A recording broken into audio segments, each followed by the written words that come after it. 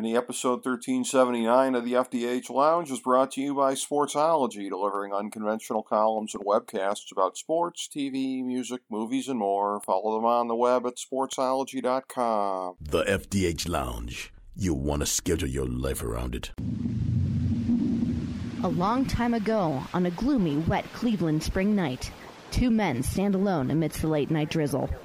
Their voices echo across the vacant station parking lot as they debate the merits of the great American radio show that have been missing for far too long. On that night, an idea was born. That idea became the FDH Lounge.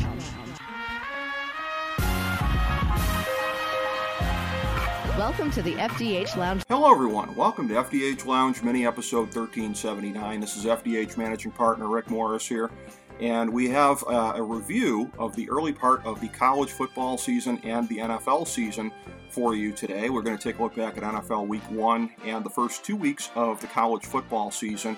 We have a new FDH Lounge dignitary that we're welcoming to the program, Derek Joseph. And I want to take a minute here and just kind of set this because it was a little bit of a surprise to me as I went back and looked how long it is since we've done this, because by my records, as I look at it, everybody that we've had for doing football, and football has been our most predominant subject here on the show where nothing is off topic. When we spun off of fantasydrafthelp.com back in the day and we wanted to do a show where we would break down everything in the world like we do fantasy sports, inevitably sports were going to be a part of it, and outpacing the other areas out there, including TV and entertainment and other areas, including other sports and the news things when we get to them, is football. Football is the number one thing that we've done.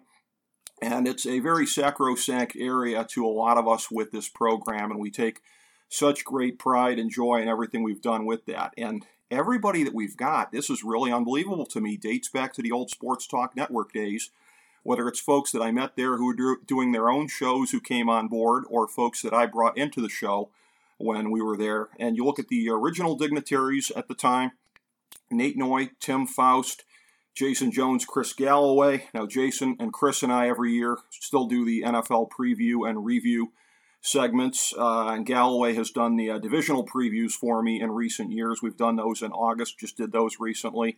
Joe Stazak, I just did a fantasy football segment with him last week. Always one of my favorite people in the world for having me on his show on 97.5 The Fanatic in Philadelphia as much as he has. What a great honor that's been. And his co-host on Callus Remarks podcast, Steve Callis. Kyle Ross, the great handicapper over the years, done more segments with him, I think, than anybody. The scout Ken Becks from FirstDownScouting.com.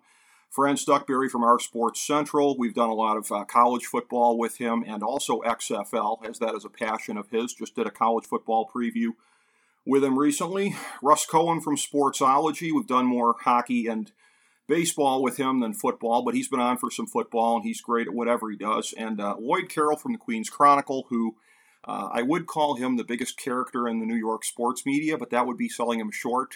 He's the biggest character in the New York media.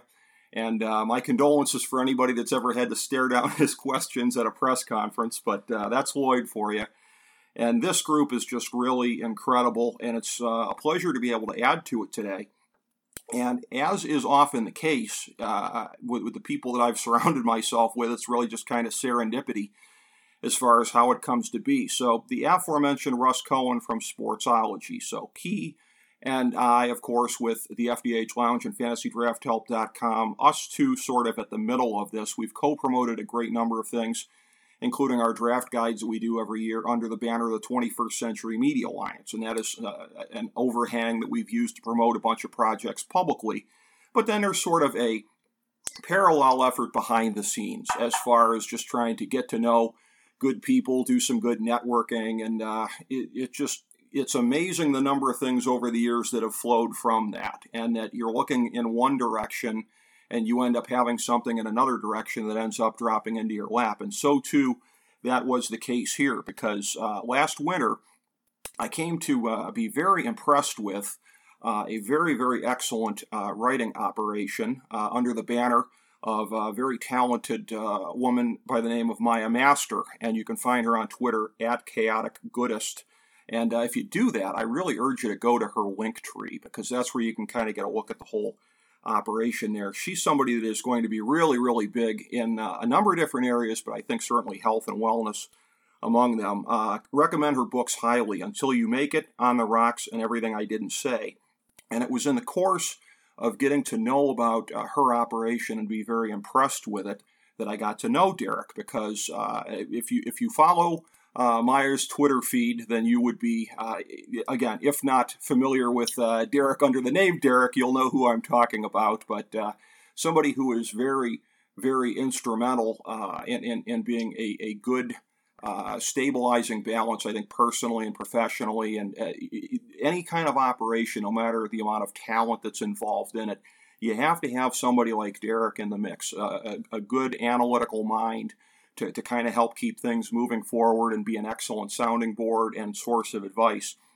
And in the course of getting to know them, this came about as far as having Derek on the program, since he is very much interested in the world of handicapping, particularly with football.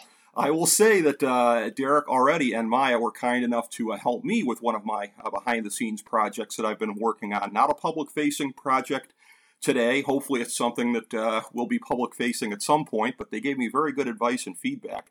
And you can find Derek on Twitter at dude_Cav.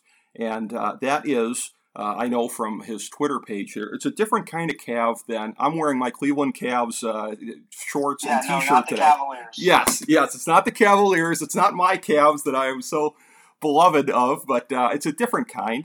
And you get some insights into his mind there as well, and his way of thinking about things. So, Derek, with all that being said, with that lengthy EFIS pitch wind up out of the way, it's a pleasure to have you on the show here, and I'm looking forward to breaking down some football with you. Yeah, no, glad to be here. Great. You compared Maya, who's, had this very successful career filled with all these different, writings and other stuff. And then you jumped at me and it's, you got Derek who, he supports her. No, but in all seriousness,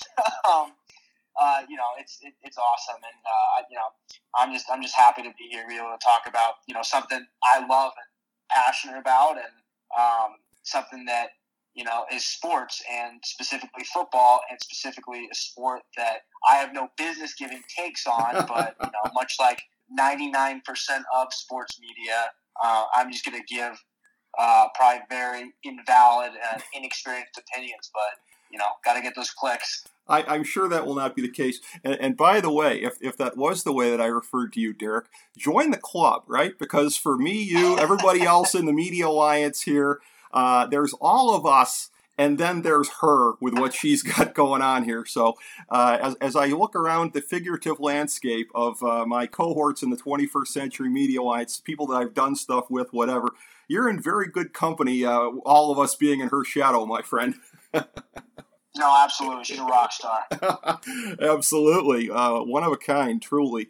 And in looking at the season thus far, I'm going to start NCAA. And I know from Twitter, I know from checking, it was either, it blurs together between things you've tweeted out or things that she's retweeted. But I know for a fact you were on Georgia in the Georgia-Clemson game, and you were on Ohio State in the Ohio State-Oregon game. I lost on both of those. Those are ones where I want to talk about this as a concept.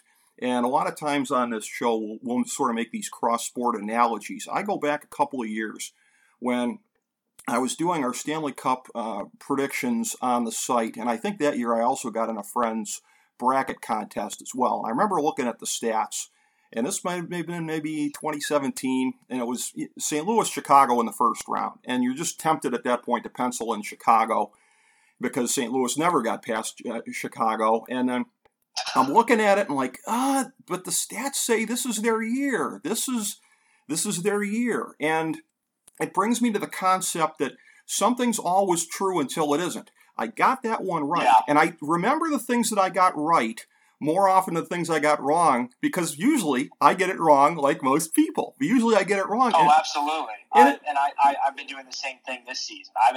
I have been since week 0, actually. I have been on the UCLA train.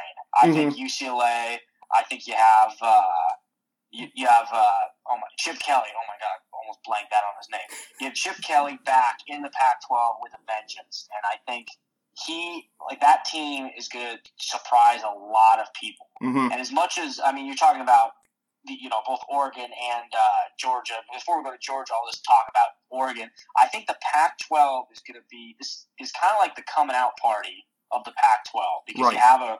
you finally have Oregon back since the Chip Kelly Mariota days, mm-hmm. who just dethrones Ohio State, and then you have UCLA, who's just hiding in the back, knocking people out. And I think those two teams are going to meet in the conference championship, and if we don't see Oregon in the playoffs, I think UCLA is the reason why.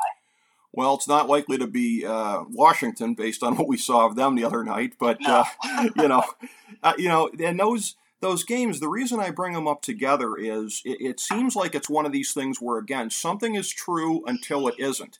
And I go back to that St. Louis-Chicago thing in the Stanley Cup playoffs where, again, I happened to sit down, I put the work in, I was looking at it, and the numbers convinced me that it was St. Louis's year to get past Chicago, even though I risked being ridiculed for that.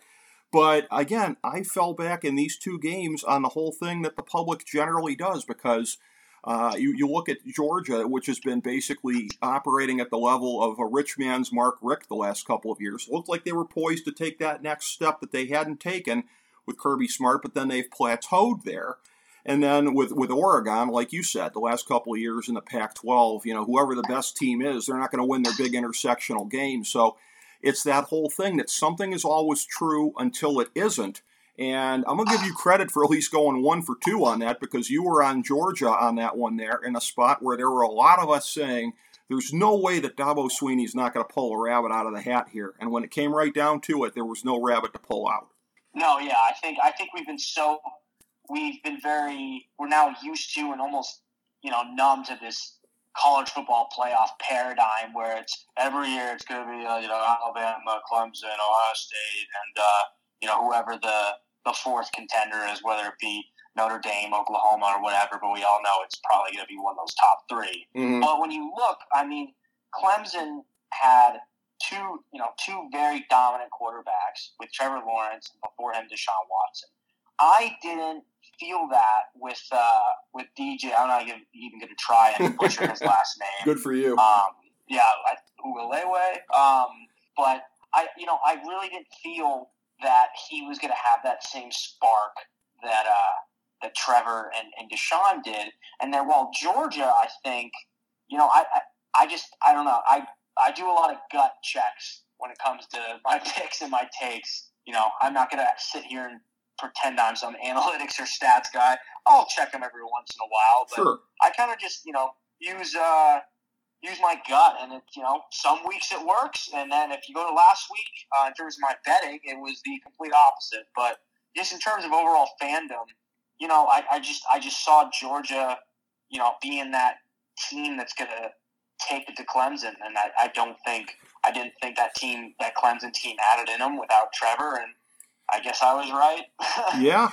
No, you got that one right. And, it's just really, really interesting. And maybe that'll be a lesson to a lot of us here, seeing that in back-to-back weeks here, the whole notion of just taking something for granted, the way that I think so many of us did, just going on the chalk in both of those games there. And when you were talking about perennial potential contenders for the playoffs, you mentioned Notre Dame. The aspect that I want to talk about with that is it's a very, very unique and very kind of 2021 kind of a deal there as far as the Toledo game ending up on Peacock. And we've spent a tremendous amount of time on this show analyzing the streaming industry and different things going on with that. This is a thing where I'm looking at it like, if you're the Toledo coach, and I haven't heard this, but that had to be bulletin board material, because this is the updated version of They Don't Respect You, of he had to be in there like, listen, guys, there's no way the USC game would be on Peacock.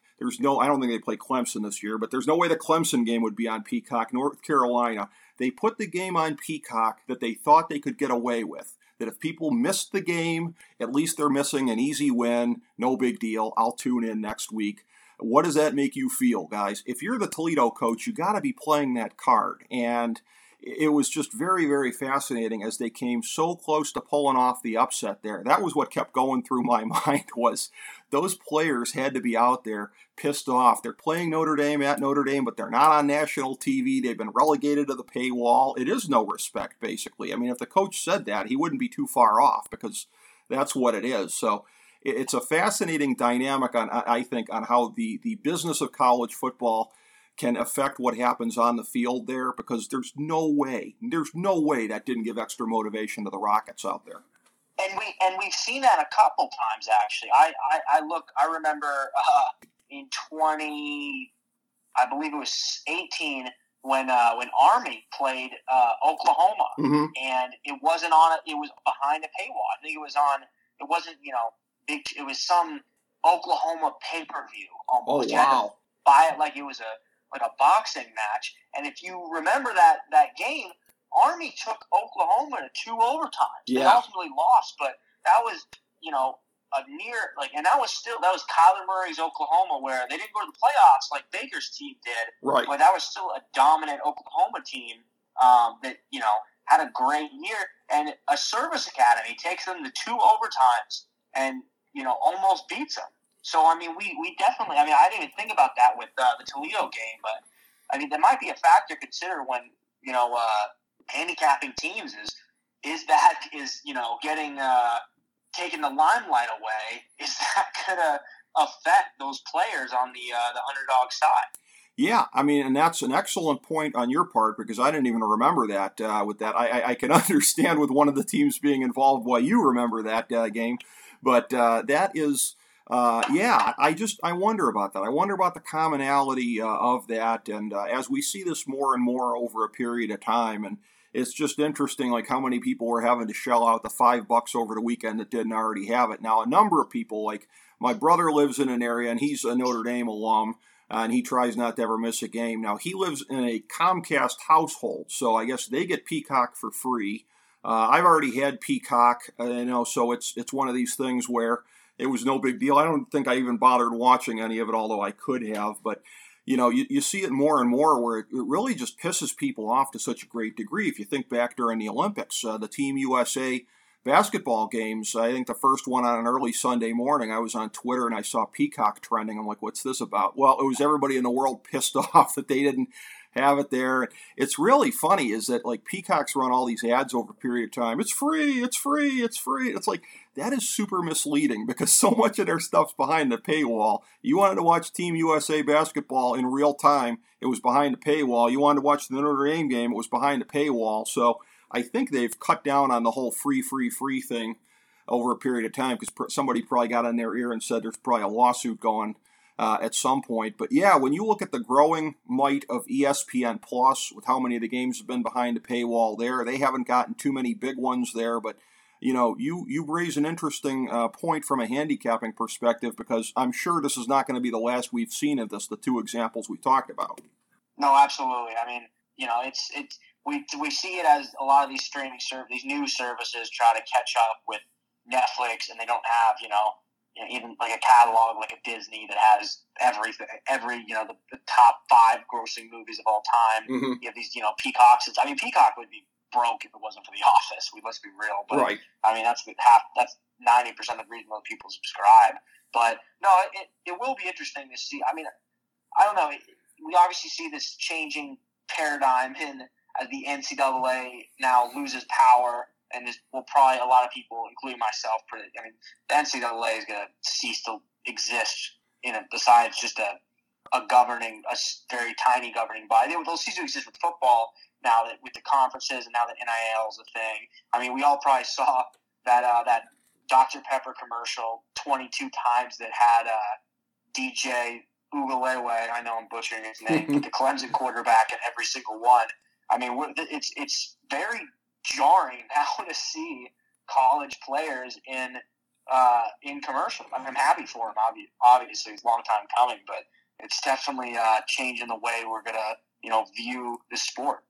Absolutely, and when we did the college football coverage over the summer with the aforementioned Franz Stuckberry, we were talking about this, of what a revolutionary time it is in terms of name, image, likeness, the whole thing of where it might have stalled right now, but it looked like it was going to be a movement from 4 teams to 12 in the playoffs in the next couple of years. Plus, the next round of conference realignment and uber super conferences with Texas and Oklahoma moving to the SEC. So, 2021 is going to go down as one of the most consequential years in the history of college football, really regardless of anything else that happens this season. Well, you brought up a great point about Texas. I think the biggest thing we learned, you said from the start, everything's true until it's not. Well, one thing, Texas is not back. We know that's true. Right. And it'll probably stay true for a while. Still getting blown out by a bottom-tier SEC team. But, no, it is going to be interesting. I think moving the playoffs bigger is something everybody wants because, you had several years where you had a dominant, undefeated, non-Power 5 team get pushed out for a Notre Dame or for, obviously Oklahoma's still dominant, but, 3 years ago, that UCF team with Scott Frost that went undefeated and beat, I think, Georgia in, not the Rose Bowl. They beat them in one of the New Year's Bowls, and then they also beat Auburn. That was a dominant team that a lot of people, including myself, think could have held its own in the playoffs. So I think they do need to expand it. And if it was up to me, I'd say, I don't know if I'd go to 12. I'd probably go to 8. I'd say you take the top 5, you take the Power 5 conference champs, and you have 3 wild cards, highest ranked teams that aren't in it. And that way you allow for the Cincinnati's, the UCS, or maybe a dominant SEC team that loses a close one to Alabama to still get in. Well, I will freely admit once again, as I have previously on the show, to being the turd in the punch bowl in terms of everybody's playoff mania. I was calling for all those years the +1 when they were playing 2 championship teams in the game, the national championship game. Honestly, I love it the way that it is because I do buy into the argument of the sanctity of the regular season, and even this +1 that we have now, this model of the 14 playoff, you do lose at least a little bit because it's not completely impossible that Clemson and or Ohio State worms their way back into this thing versus back in the day that they would have been out. That was an eliminator game in the 2-team system in all likelihood, unless it's a year like 2007 where I think a 2-loss LSU team gets in there. But again, that's where, mine is one of the most unpopular opinions in America, and that includes a wide swath of whatever political sayings that anybody might have. I think the guy who likes the 4-team playoff is the ultimate pariah in today's America, Derek. Oh, for sure. But you do have to worry, especially now, like I said, as the Power 5, Power 5 conferences seize more power, or maybe it goes to 4 conferences. What is going to keep them in check from virtually guaranteeing that no outsider gets in? And I think that's been the problem with the four playoffs is you will never have a Cincinnati or a UCF or what have you get in because they won't allow it. The conferences want that money. I don't really blame them with the system, but a way to check that is to expand that playoff. I don't disagree that one of the more magical things about college football is the sanctity of the regular season. But it sometimes lends to very, boring postseason games. I remember in 2013 when, Notre Dame got in. I have a really good friend that went to Notre Dame, and I'll root for him when I'm hanging out with her. But, God, I hate that team for what they made me sit through between the playoffs last year where they get blown out, between their championship in 2013 when Alabama blew them out. It's just not fun football because you're doing the guesswork rather than, and I think there is some beauty to the magic of a wild card run. You look at these NFL teams that have done it. Those Giants teams that went all the way up and ended up dethroning Belichick and Brady. There's something beautiful to that, and I think that's why we love sports. Well, I'll tell you what, and I'm sitting here pantomiming, figuratively pouring one out for my brother who was in the stands for that Alabama Notre Dame game and just being miserable as hell down in, I think it was Miami that night. And my bro was not happy with how his Fighting Irish played in that one. But as far as, if you're going to be one of these kind of mid teams and make it into the playoffs, you got to be in a power conference. And that's where that leads me to, if there's been a team that's looked better thus far, and I'm not talking about just sheer dominance, although they've flashed it certainly in places here, but I mean in terms of who you went out and beat. Iowa, which was intermingled in a lot of the top 15 standings in the different polls and services here, with Indiana and Iowa State, going out there and beating both of them. Now, again, this is Kirk Ferentz, and Kirk Ferentz has got a Kirk Ferentz, so this will be a 9-3 team at the end, unless, again, to go back to our theme, unless this is the year that isn't the case. But as of right now, I mean, if you just look at quality wins, who's riding higher than the Hawkeyes? No, I mean, that's definitely fair, but I think, I don't know. Iowa, their second win is against their rival. We know those are always interesting games. I had Iowa State in that one. I'm a real big idiot for that, but I don't disagree. I just, like you said, I see them falling off once we get towards the trail end of the season. I really do. I think you're gonna have a sneaky Pac-12 team, and I think that those Pac-12 teams are kind of the more really talented teams. I'm gonna keep saying it. So in come week 12, I can be like, I was right when UCLA sneaks in there after beating a dominant Oregon team. Yeah, I mean, and that's a real clip and save prediction there, to be sure. As far as it goes with the Pac-12, before I circle around to the NFL here, I want to run this by you, and that being that going back to this was a feature that I had in our guide, Fantasy Football Draftology 2021, available on the main page at fantasydrafthelp.com. And of course, one of the features in there was a prediction about the college football landscape in 2025. And I got to tell you, I am buying on this notion of the Big Ten getting involved in doing the non-geographic located pods, meaning, stretching across the country here. So I have a Western pod as I look at the Big Ten in 2025. And this is going to hit home for you. Washington, Oregon, USC, and yes, Arizona State. Your thoughts on that? I don't know. I mean, that's sucking a lot of power from the Pac-12. I feel like, as the Pac-12 hasn't been that dominant in terms of championships, they just have it's still a very money-making conference, and they have a lot of those teams that just have those massive fan bases. So for those four schools to leave and go to a Big 12, I don't know.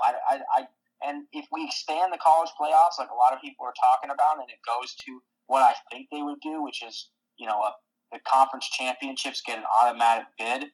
If I'm Oregon or I'm a dominant USC or UCLA, I don't want to risk going to the playoffs because I got to play Ohio State or maybe a resurgent Michigan. I don't see that happening. But, right. It's one of these Big 12 teams. So I don't know. I think that'd be interesting. But seeing the Pac-12 seed power, I don't know. That's a lofty prediction. Well, but here's the thing, though. Pac-12, I mean, let's be perfectly honest. Their TV deal, their network is a joke.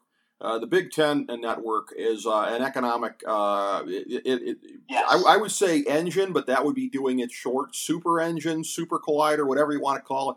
For all the times that my dad, the old school Ohio State alum, has said to me, why do they have Rutgers and Maryland in there? I'm like, Dad, that opened up the whole East Coast. That's how the Big Ten network took that huge jump forward here, because Maryland opens up the Beltway area, Rutgers opens up the NYC area, the entire Eastern Seaboard was opened up to the Big Ten network, and the Pac-10 network, Pac-12 network, that shows how old school I am to say Pac-10, but yeah, I mean, that's the whole thing. They got to try and get on the level somehow of what the SEC and the Big Ten has, and that is very, very difficult at best.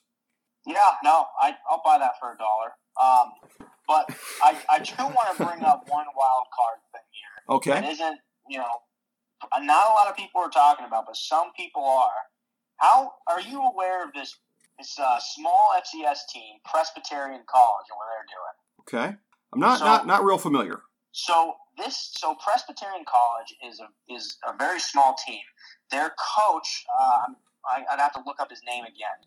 but he made his I don't want to say fortune. He made his career as a dominant high school coach. So he goes and becomes the head coach of this Presbyterian college. Mm-hmm. What he's doing is he has a very video game philosophy when it comes to playing football. And I shit you not, he only kicks onside kicks. Wow. He goes for fourth every time, and he goes for two every time. They've won their last two games, like I believe 84 to 40 something and 63 to 3. Wow. So it's a lot. I've seen a few people talk about this, and I'm sold now. If this team just dominates, and granted they're not playing anyone big, but if they run the table and win, these massive scores, who's to say in a couple of years, maybe a smaller D1 school outside the Power 5 says, you know what, let's try this guy out, and they try it, and he can see success there, and now this could change the college football landscape as we know it. Now, this would never happen in the NFL, but imagine if in 10 years we're watching college football and we see someone do a regular kickoff, and we're like, what are they doing there? That's weird. Right. Just because everything's become this weird stuff. It's very fascinating, and it'd be a wild but super cool change if this guy can somehow make this work and sneak his way slowly into the mainstream college football. Well, I'll tell you what, that's very interesting, because that seems like the kind of stuff that would be harder to pick apart than, I'm going to tell you something here from my alma mater, the old Harvard on the Hocking, Ohio University here. This is a story that gets handed down from generation to generation. So one of our star players who subsequently became a coach at the school, Cleve Bryant, who was just an awful, awful head coach. And let me tell you about the idea that this particular frittata had that he thought was particularly smart, and that being, you would do, in lieu of an onside kick, he did it where it would be kicked high in the air to about the 45 or 50-yard line or whatever. And then as the guy's getting ready to catch the ball, once he catches it, you clobber him, you force a fumble. Teams started doing the fair catch on those ones here, and he kept doing it. He wouldn't let go of it. So, some of these gimmicks are just waiting to be exposed. The ones you're talking about, it seems like it might be a little harder to pick apart. Yeah, no, I just think it, I think it would absolutely change it. For anyone that's, I don't know how much experience you've had playing, like a Madden or an NCAA football video game, but that's, those annoying players you play are the people that do that. They're kicking on sides and stuff, and it works out for them. They're not going off of conventional football strategy. It'd be just wild to see that make it in the real thing. And I think it would definitely screw up. It would definitely lead to some interesting wins. Now, do I think this strategy could beat an Alabama? With the right team, maybe, but probably not. Yeah, you never know, and that's one of those things where gimmicks and those kind of things are always fun. My favorite memory of trotting out any kind of gimmick was playing my cousin on Madden and bitch slapping him with the 72 Dolphins doing the run and shoot. He was not at all remotely ready for that. So yeah, the wheel route, Hail Marys every play. Yeah, exactly. That was the kind of stuff. The real Bob Greasy, gotta love him, and the Dolphins are my second favorite team. So the lineage of the Dolphins, including the perfect team, might have been before my time, but I still revere that team.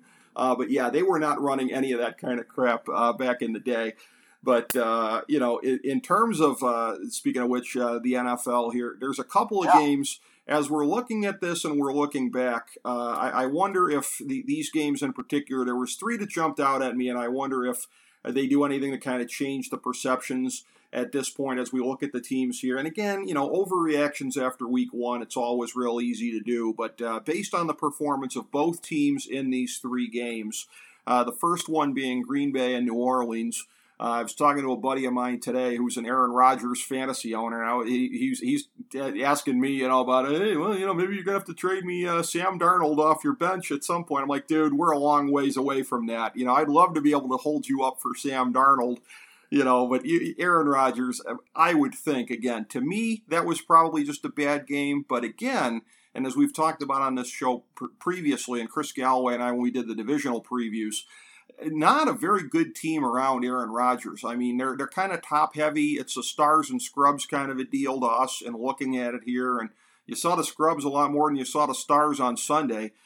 New Orleans, and looking at that, they strike me as kind of much the same because the salary cap is starting to kind of pick them apart a little bit. But Winston went out there and made a believer out of me. I had New Orleans having a bad year, but I'm starting to think they could be at least a fringe playoff team based on what I saw there in that game. And like I said, with Green Bay, I really don't change my opinion at all that they win that division, if only by default. So do you come away looking at either of these two teams differently, Derek? I do. I mean, I think it'd be wild to say Aaron Rodgers, there's no way he turns it around. But, he's dealing with his personal business getting aired out, somewhat of a laughing stock, I guess, if, Mm-hmm. if you have a more darker sense of humor. But Yeah. everybody focusing on that, and also, obviously, professionally, everyone, the whole offseason being the biggest storyline, his drama with the head office. So maybe, that's going to really distract him, and maybe his head's not really in it. I don't know. I mean, I look at that game, and I don't know if we're going to see the Packers of last year. I think whereas last year Aaron Rodgers came in with something to prove, I don't think that's the case this year. I think he's distracted, and he doesn't have anything to prove now. Maybe this will set him off, but I don't know. The Saints, though, Jameis Winston he may have been, to quote Coach Green, that he may have been who we thought he was. Mm-hmm. That dominant player who just needed a little LASIK eye surgery, threw 30 touchdowns, 30 picks. He literally couldn't see. That was a joke of a storyline, Yeah. but that may have been more true than what we believe. And if that's the case, that's insane. That's all it took. It was just sitting there. But I mean, between the Bears, and the rest of that division, I could see the Packers still winning it, but not really going anywhere in the playoffs. I mean, we're going to have half the league in the playoffs this year, so anything's possible. But there's not really a Super Bowl contender, I think, floating around in the wings. I mean, unless of course Justin Fields comes in and lights it up for the Bears, but I don't see that happening either. I think the Bears' defense is old. I think they're slow, and I think, the Bears. I mean, I know we're changing subjects now, but the Bears looked worse than I've ever seen them. I mean, just kidding. Granted, I'm a Matt Stafford believer, but that Bears defense was making some JV decisions out there. Well, they were, and that's the thing. And I got to say, I have a tendency to stick to my guns on things even when they're unpopular. So I must admit that I identify as a Jared Goff truther. So I was a little bit skeptical of a lot of the hype here with Stafford coming into LA. But, I mean, he looked good there. I still think it's a real lack of character on the part of Sean McVay. And I was a Sean McVay day one guy, if only because I believe in bloodlines and the family that he comes from. I thought it set him up for a good advantage. But, I mean, the way that he's just dumped on Goff ever since then, the new guy is so much better. I can't believe what a steaming pile of maneuver I had last year. But, I mean, hey, if you're a Stafford believer, I mean, game one makes you look good. Yeah, I mean, I don't know. I'm kind of with Sean McVay here. I think Goff was kind of enabled by Gurley and his early success. I mean, when you have one of the top runners in the league on your team, I think you can be a system quarterback and just not make any mistakes. I think Goff was just, I never really saw anything there.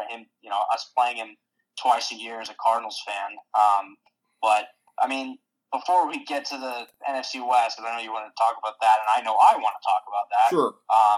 I'd say my other big takeaway from this week one and early stupid predictions is the Alabama quarterbacks. I think those three. So somewhat going back to college, but Nick Saban churning out 3 quarterbacks in a row that are now starting in the NFL with Tua, Jalen Hurts, and Mac Jones, all having a really good performance. I mean, granted, Mac Jones' first game, I thought he looked better than obviously Trevor Lawrence for sure. I think Jalen Hurts looked dominant. I was I remember when he came in for the first time against the Cardinals, he almost pulled an upset there.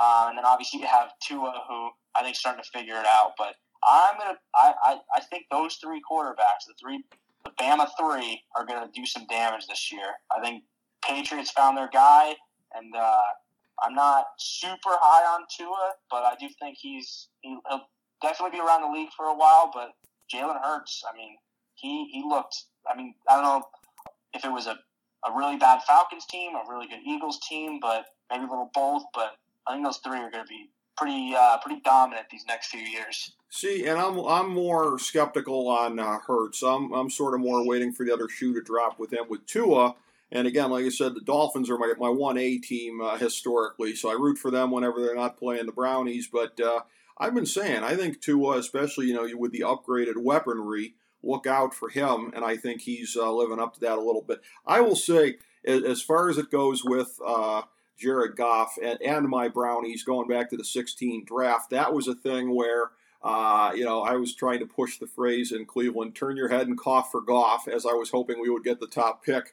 Because, again, I was very enamored, and FDH Lounge dignitary Ben Chu, a.k.a. Ben the Skeptic, loves hammering me and poking holes in different things here. But, like, Rick, you tend to fall in love with highlight videos. But, man, I'm telling you, Derek, if you've ever seen any of the highlight videos, the deep ball placement that guy had in college, I don't know what has happened subsequently, man, but I have rarely seen anybody coming out of school putting a deep ball down there on a dime like that guy did.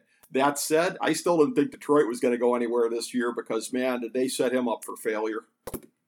Yeah, no, I mean, Detroit's just a perennial. I mean, they're kind of becoming how the Browns were for a while there. Yep. But, I mean, before, the Browns, though, that was quite a game against the Chiefs. I think Mahomes and that team continues to be dominant. I mean, that's sort of kind of comparing it to the Cardinals as well with Kyler Murray. But these dynamic quarterbacks, I mean, you can just you're never out with Mahomes.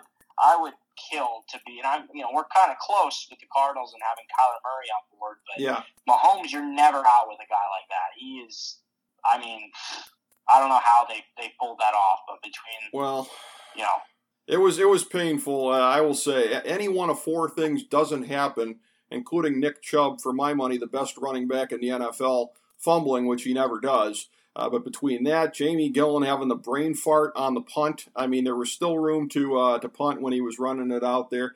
People are going to point to Baker's INT on the last play, but you're going to have that particularly because he got hit as he was throwing it. And then, of course, everybody piles on John Johnson III, our wonderful new signing in the secondary there for the Hill touchdown where he was wide open. But it was probably Ward that was on him in the first place. Nobody talks about that part of it, and that the cornerback blew it just as badly. But any one of those four things doesn't happen, and the good guys probably hang on. But as I've been saying to people this week, I mean, super disappointed and a gut punch. But it doesn't move me off my prediction of a Super Bowl contender. I mean, you couldn't watch that game and not come away saying, damn, I don't want any part of these guys. No, absolutely. I think it's going to be I think it is going to be a tough division. I think I would not take Cleveland as out of my playoffs for sure. I think they can make a run. I think Cincinnati, I think Burrow is going to have a great sophomore season. And it's that's going to be a pretty tough division there. And then obviously comparing it to the NFC West, which as happy as I am with my Cardinals and their performance, I think that division is going to be a juggernaut. I don't, and that's going to hurt us. I mean, the Niners looked awesome. Seattle, and obviously we talked about the Rams. So. I mean, has there been a playoffs with all four teams making it in a division? Because we may see that this year with the NFC West. Well, yeah, it wasn't possible before last year, and now it'll be possible again this year with the permanent 14-team setup. I think it's entirely possible, and every one of those games in division is going to be must-see viewing. I will say that I had picked Arizona as a wild card team coming into the year, albeit before you get too enthused, Derek. Part of that comes from me sort of viewing the NFC as a hot circle of garbage, so to speak, albeit, again, my opinion of it is raised somewhat after this week and seeing some of the play out there. And in particular, Seattle, who I picked to be in last place, they certainly look better than I thought they were going to look. I continue to think they have more holes on defense than they're used to having, and I think that may come back to bite them at some point. And haven't had a good offensive line since grunge was in fashion, so, there's going to be some things that, are going to be rearing their head there with them. But, that's a whole thing. Yeah, I wanted to talk about that. Our two divisions, as far as which one's better. I would have said at the beginning of the year, by a razor's edge, the AFC North, because you mentioned the Bengals, and I think I said before this weekend, I think they're a stealth playoff contender.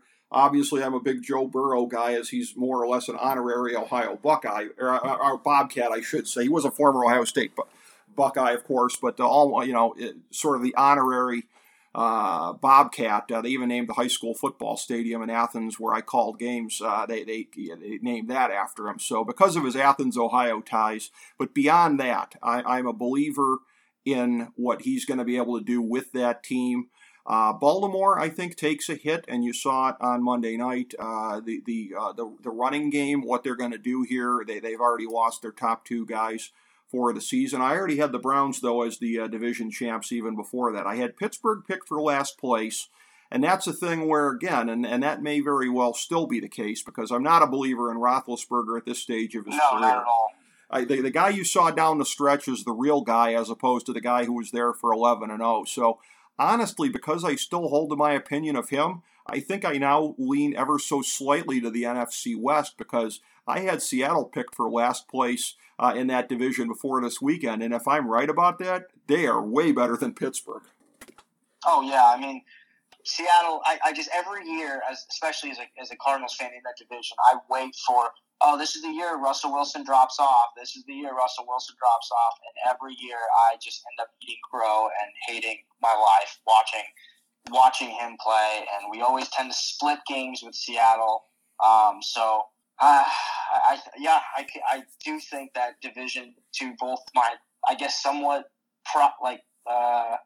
pride, and also to my, chagrin, as we have to play all these teams twice. I think the NFC West is easily the most dominant, and I'm gonna throw out almost a wild card here. I think the NFC South might sneakily be one of the better divisions. I think obviously Atlanta's trash. And Carolina, though, I think Darnold found a better home there.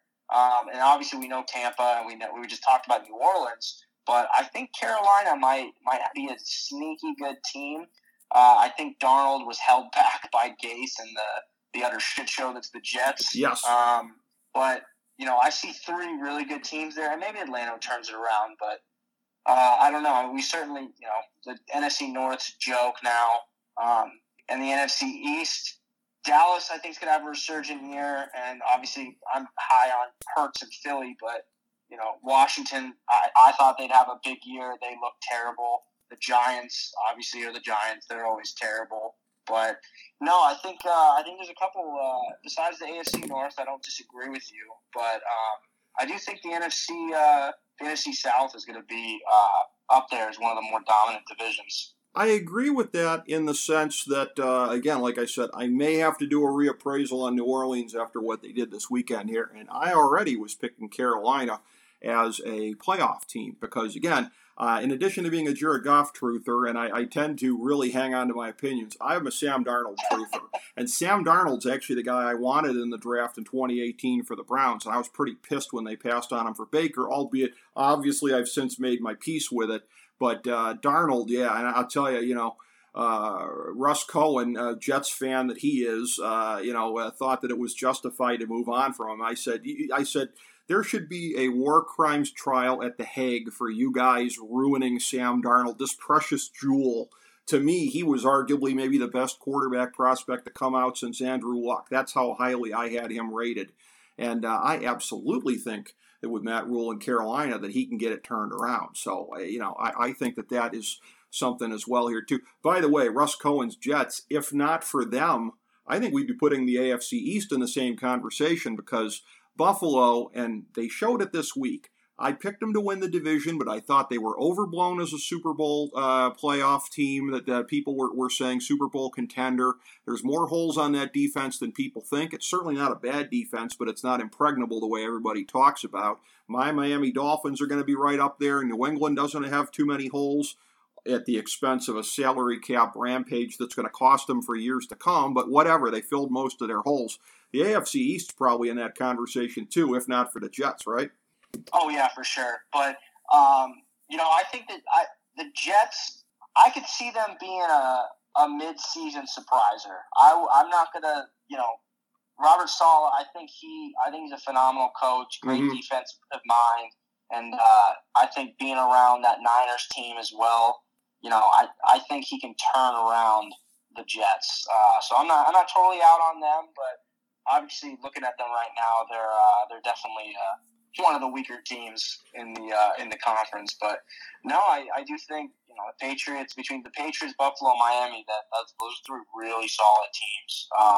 I'm still waiting for the Belichick to, because I was when Brady left and everyone said, well, was it Belichick or was it Brady? I was always a Belichick guy. I was like, it's his coaching. He was what created the dominance that was the New England Patriots. But the last couple of years, I keep, Brady is making almost an ultimate argument that he was the dominant force, and Belichick had nothing to do with. Maybe not nothing, but he was definitely not the catalyst. Well, and you get to see him go head-to-head in the next couple weeks here. That'll be a Sunday nighter that NBC made sure to snarf up when they were doing the divvying out the schedule assignments here. So that'll be something that, it'll be 24/7 coverage on every channel, including probably the 3 news channels leading up to that game. And, so we have that to look forward to as we go along. But, a very, very eventful start to the season in college and NFL. Anything else that we didn't talk about yet in either one that catches you, Derek? No, I mean, it's obviously week 1, so we're probably going to look in 10 weeks and be like, well, we were wrong on everything, or at least I'll say that. Well, we'll see, and, that's the joy of it, too. No sense as I always say, for anything with me, any of my foibles, the price of a colorful life. So, if we got any of these things wrong, at least we took a swing at it and stuck our necks out there. But as I knew it would be, Derek, a joy to have you in here talking about this, and look forward to subsequent football conversations as we go along, my man. Thank you so much, and great job. Absolutely. Thanks for having me. Really appreciate it, Derek. Thank you, and thank you, everybody, for tuning in to FDH Lounge Mini Episode 1379.